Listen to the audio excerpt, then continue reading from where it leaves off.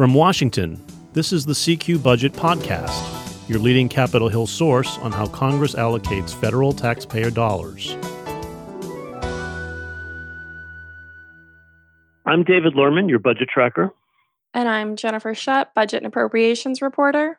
And after a long 2 weeks of hard negotiating, we finally have a deal for the next round of relief for the coronavirus pandemic.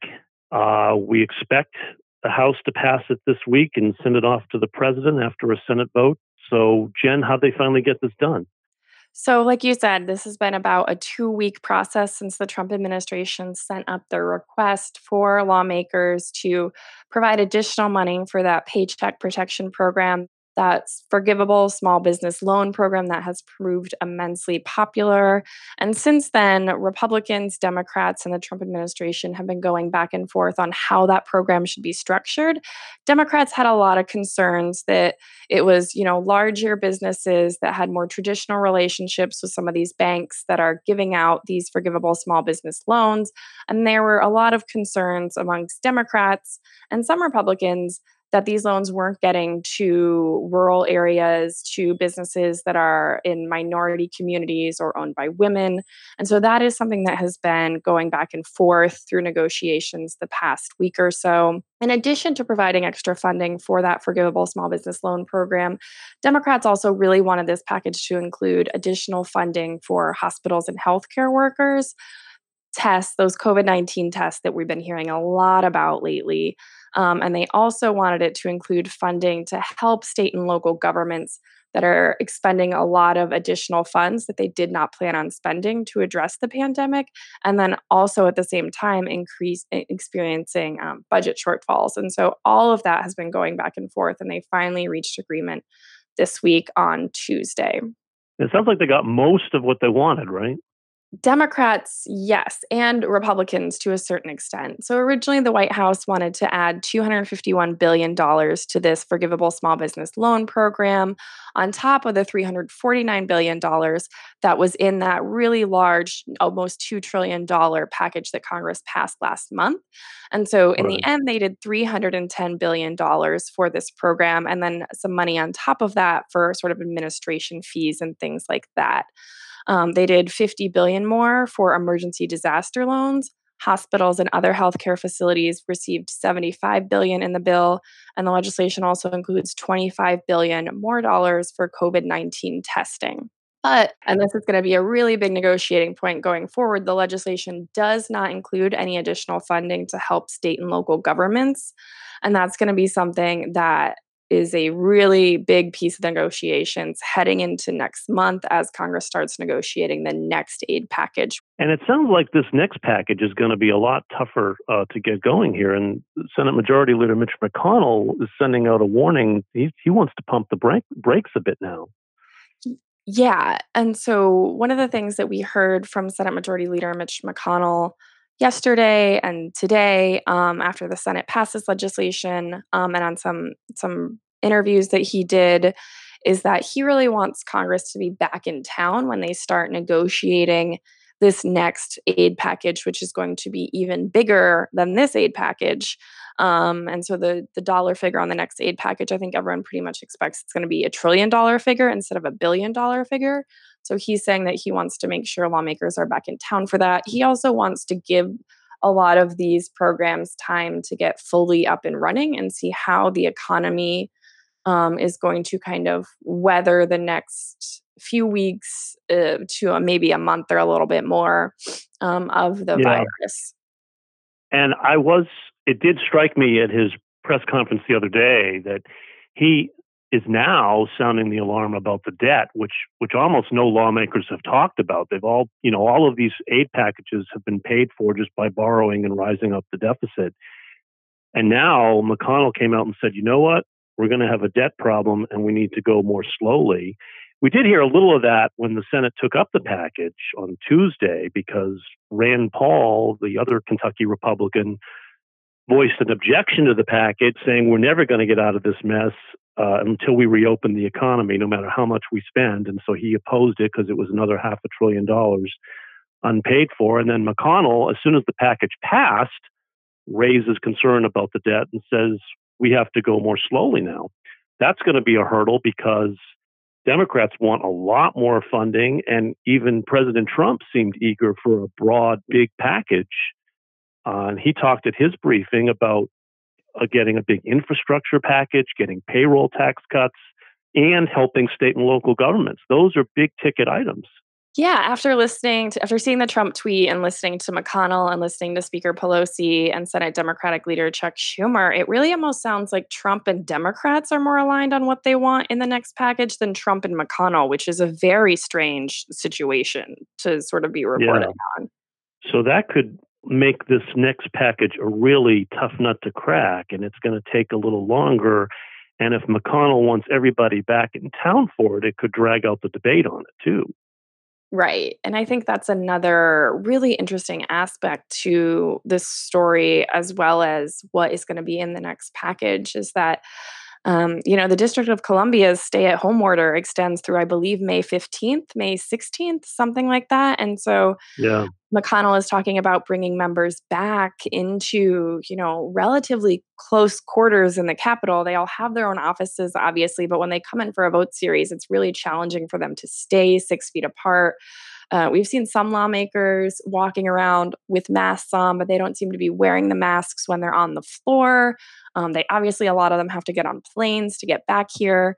So if the Senate does come back on May 4th, that's going to be a really interesting situation in terms of just the general health of these lawmakers. So that's a challenge.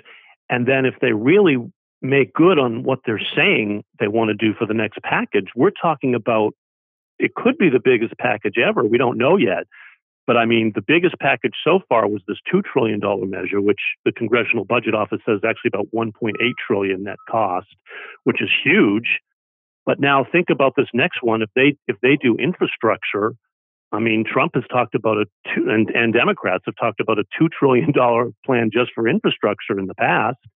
And then the state and local government aid, states and localities are pushing for something like $500 billion just for them, just for state and local governments because of all the revenue they're losing during the economic shutdown. So those two elements alone you could approach $2.5 trillion. So I mean, and that's not with any additional help for small businesses or anything else, or hospitals or anything else that comes down the pike, or payroll tax cuts. I mean, yeah. And I think the one thing is that typically a negotiation on a package of this size in these circumstances would take a really long time. But the interesting thing to point out is that we haven't been able to get accurate timelines for this Paycheck Protection Program for how long it might last until it runs out of funding again. That's right. something that no one really seems to have a good handle on right now. And so the last round of funding, $349 billion for that program, lasted about 14 days. We know there's a lot of applications in the pipeline right now. And so as soon as that gets up and running, it could go out of funding almost just as quickly, 2 weeks, maybe 3 weeks.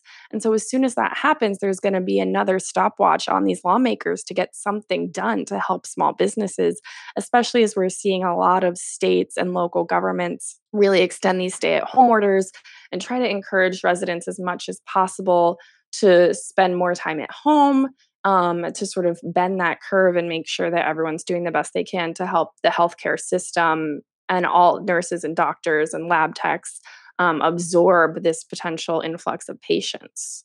And that's a good point, because now we're going to be at cross currents, I think, in the next package. On the one hand, if this business loan money runs out again real quick, there's going to be a lot of pressure for a new aid package quickly, particularly if hospitals need more money, particularly as state and local governments scream for more money. On the other hand, there's this go slow effort by McConnell and maybe other Republicans that we're taking on too much debt. And we need time for Congress to reconvene, and that's going to be a challenge. So that's a real dilemma here as to how to move forward with the next package.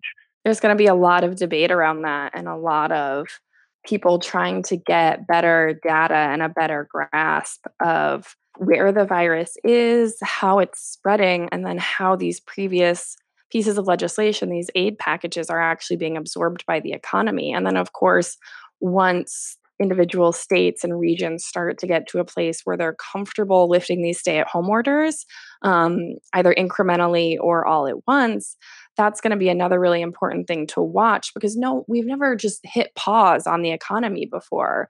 And so how these places get up and running again is going to be really instrumental into what Congress needs to do with additional aid packages. Because one of the big things that I'm hearing a lot from local lawmakers and state lawmakers right now is that, okay, if we get to a position where we have enough tests to lift the stay-at-home order even somewhat, are people going to feel comfortable going out to a restaurant, going out shopping, going to the beach Right. in the summer? And so that's something that we really don't know right now is that once the state governments say, yes, you can go out and resume your life, are people really going to feel comfortable doing that?